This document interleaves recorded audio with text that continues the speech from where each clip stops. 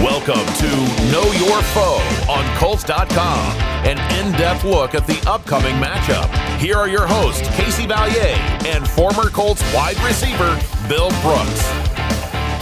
It is time for another installment of Know Your Foe right here on Colts.com. I am your host, Casey Valier, and I am joined, as usual, with Colts Ring of Honor member Bill Brooks.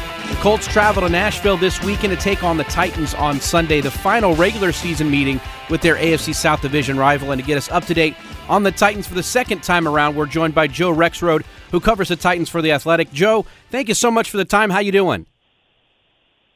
Well, thanks a lot for having me. I'm doing great and really looking forward to this rematch.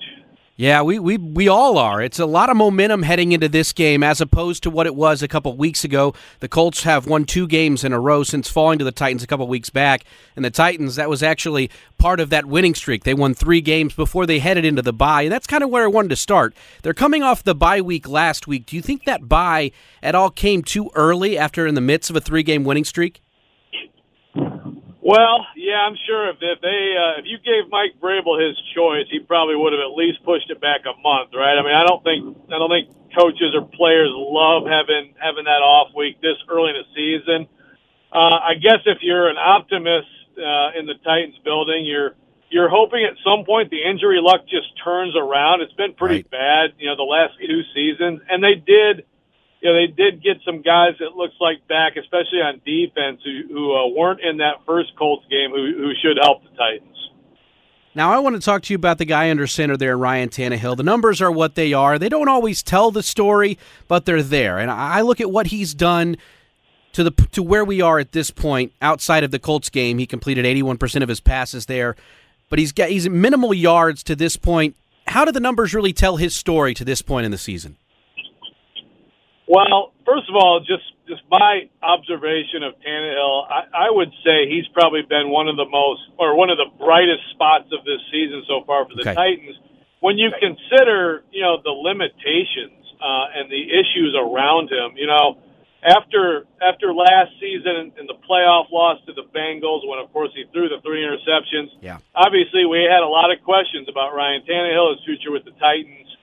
And one thing Mike Vrabel said after that was, we've got to be great around him. Well, the Titans have gotten worse around him. They traded A.J. Brown. It's not their fault that they lose Taylor Lewan, the starting left tackle, for the season to another knee injury. But they let Roger Saffold walk at left guard. Like I said, A.J. Brown gone. They have not been explosive around him. Maybe they will be at some point if they get Treylon Burks back. Of course, Burks got hurt late in the game in Indianapolis, and he's on IR. But Tannehill has very little time to throw, and he doesn't have guys open all over the field. So I would say he's done awfully well under the circumstances. Now, Joe, I want to talk about running backs Derrick Henry. Last season, after 5 games, Derrick Henry had 142 rushing attempts, and this year, after 5 games, he has 104 attempts. Is this a conscious effort on the Titans to monitor his workload, or has it been a function of how the games have played out that Henry has less rushing attempts this year than he did last year at this time of the season? Yeah, it's a good question. And, that's one of those things that Mike Vrabel and the offensive coordinator Todd Downing, if they do have an actual plan to limit his work, they're not going to tell us. But I think it is more situational. For one thing, it mixed in there, you've got a blowout loss at Buffalo where you basically take him out of the equation shortly after halftime.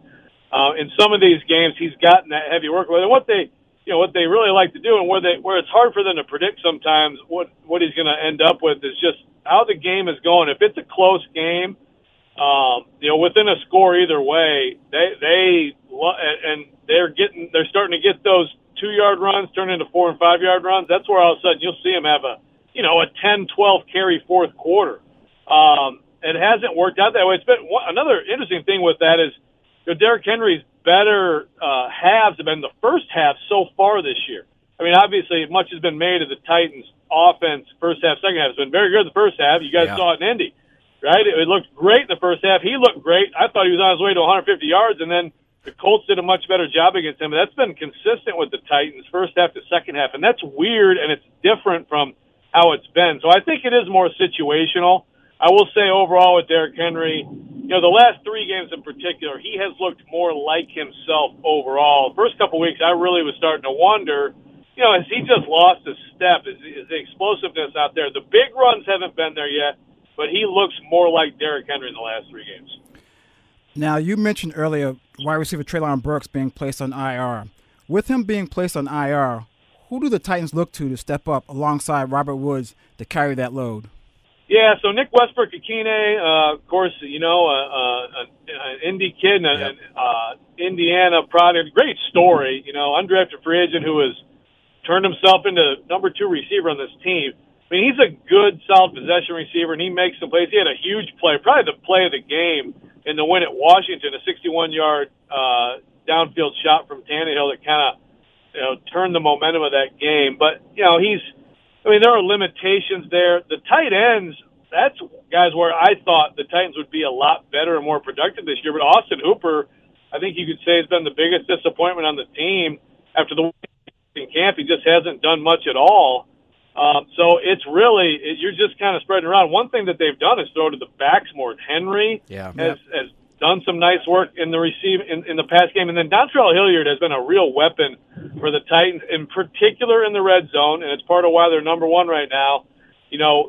Pedestrian offensive numbers, but they are converting touchdowns when they get into the red zone. Dontrell Hilliard has been a big part of that. But, on the outside, until they get Burks back, they really don't have anyone who scares anyone, including Woods. Very good player, but ideally Robert Woods is like a good 2, in an NFL offense, not your number 1 receiver. We're talking with Joe Rexrode, who covers the Titans for The Athletic. Before I flip over to the defense, I want to talk about something you brought up earlier. Taylor Lewan he's going to miss the rest of the season with an ACL. In his absence, they've allowed 8 sacks in the last couple games. Is there a real concern on that offensive line? Oh, absolutely. And the thing is, there was a concern with him. Like I said, Roger Saffold walks, and then they, at right tackle, they let David Quessenberry walk too. So 2 of their starters from last year, they let go. They drafted Nicholas Petit-Frere, 3rd round out of Ohio State. I think he's a nice-looking young player who I think is going to work out for them. But they've tried previously to draft right tackles.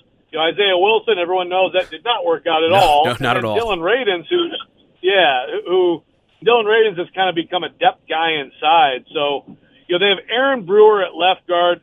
Again, great story, undersized, undrafted free agent, but he struggles sometimes with length in particular, and you've seen that. And then Dennis Daly is a guy they swapped low picks for Dennis Daly right before the season started, and it's a good thing they did because I don't know what they'd be doing at left tackle. He has started, and, early on it was like, pretty impressive for him to step in at Buffalo and then, the ensuing games and be solid, but yeah, he has struggled more and more. In the Washington game in particular, he had just a brutal day. So, they've kind of been cryptic about, are they thinking about trying to do something else at left tackle? There just isn't really a good answer unless they can swing another deal at the deadline. So that's really, I think, the weak spot, is definitely the left side. You had Lewan and Saffold last year. Right now you got Daly and Brewer, and that's, I think, where teams are going to attack them and probably have success against them at this point. Now, sticking with a very similar mindset, flipping over the defensive side of the ball, before the season started, the team lost Harold Landry for the rest of the year. But you still got guys like Danico Autry, Jeffrey Simmons. I know Bud Dupree really hasn't been kind of what the team expected when they got him from Pittsburgh. But when you look at this front, it's a pretty good team. How have they missed Landry, and where have you seen them step up on that side of the ball? Well, second round outside linebacker Rashad Weaver, who broke his leg early last year, he has 4 sacks in 5 games. So he's been one of the answers. And like you said, Bud Dupree, ACL, in the season before they signed him. Last year, he was hurt a lot of the early part of the year. He did start to come on late in the year. And then this year he's had this hip injury. And, of course, he was not there in the first meeting against Indy. That's one of the ways they could look different and better on defense Sunday. He is out there fully practicing, says he feels explosive.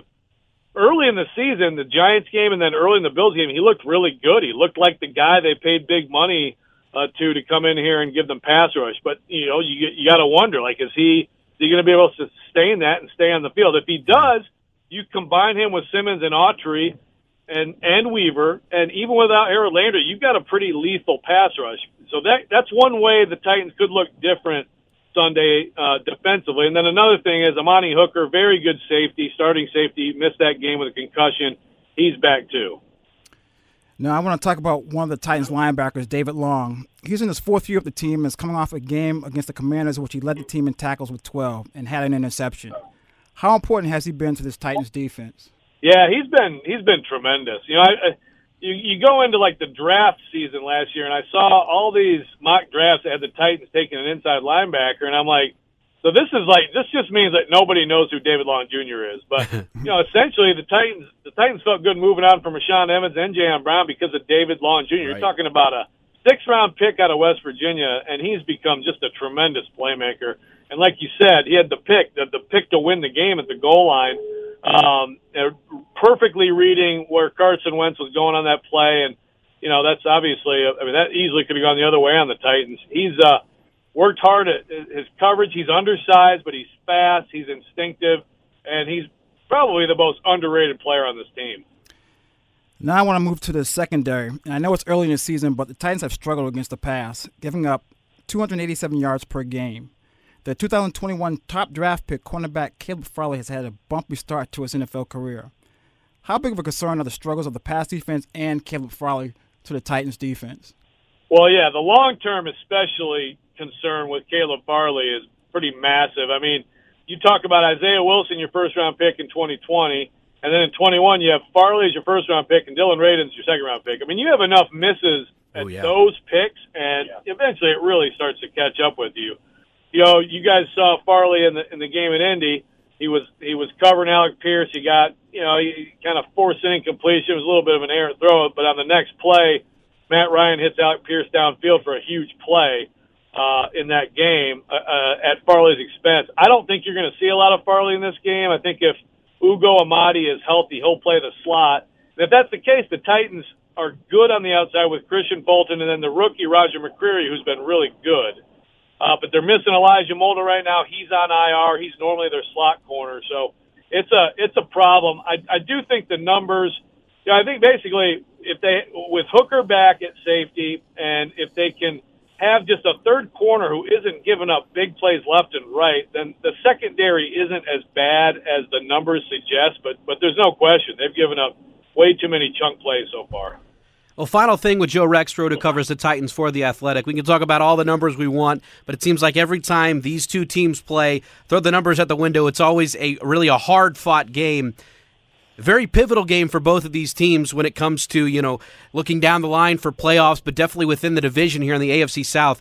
What are your expectations for Sunday and what to expect in Nashville? Yeah, I mean, it's been something to see. You know, for obviously anybody who's followed this series for any length of time remembers when the Titans just felt like they just couldn't figure out a way to beat the Colts, and it's certainly not anywhere near that duration. But I do feel like one thing in this stretch of Titans winning is that I think overall the quarterback play on the Titans side has been a little bit better than the Colts. Yeah.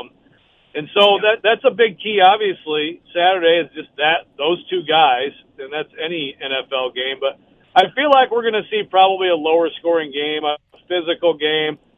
Is Jonathan Taylor going to be good to go? The Titans did a great job last time. I think both running backs who wins the rushing battle could have a lot to say about it. And, you know, just the offensive line, just the line of scrimmage play. Both offensive lines have obviously had their struggles. Both defensive lines have guys who can take advantage of it. Which side gets, you know, the strip sack? You know, which side gets the batted ball that's picked like Teair Tart against Matt Ryan in the first matchup? It could come down to a couple plays like that. We're all anxious to see what happens down in Nashville on Sunday. Joe Rexrode covers the Titans for The Athletic. Joe, thank you so much for the time and enjoy the game. Okay, Casey, Bill, great talking to you guys. Really appreciate it. The final matchup of the regular season between the Colts and the Titans in Nashville on Sunday. The Colts return home next week as they take on the Washington Commanders at home at Lucas Oil Stadium. And we'll be talking with Sam Fortier of the Washington Post about that game next week. But this Sunday, it's the Colts and the Titans in Nashville, the final regular season meeting between these two AFC South foes. For Bill Brooks, I'm Casey Valier. Enjoy the game and go Colts.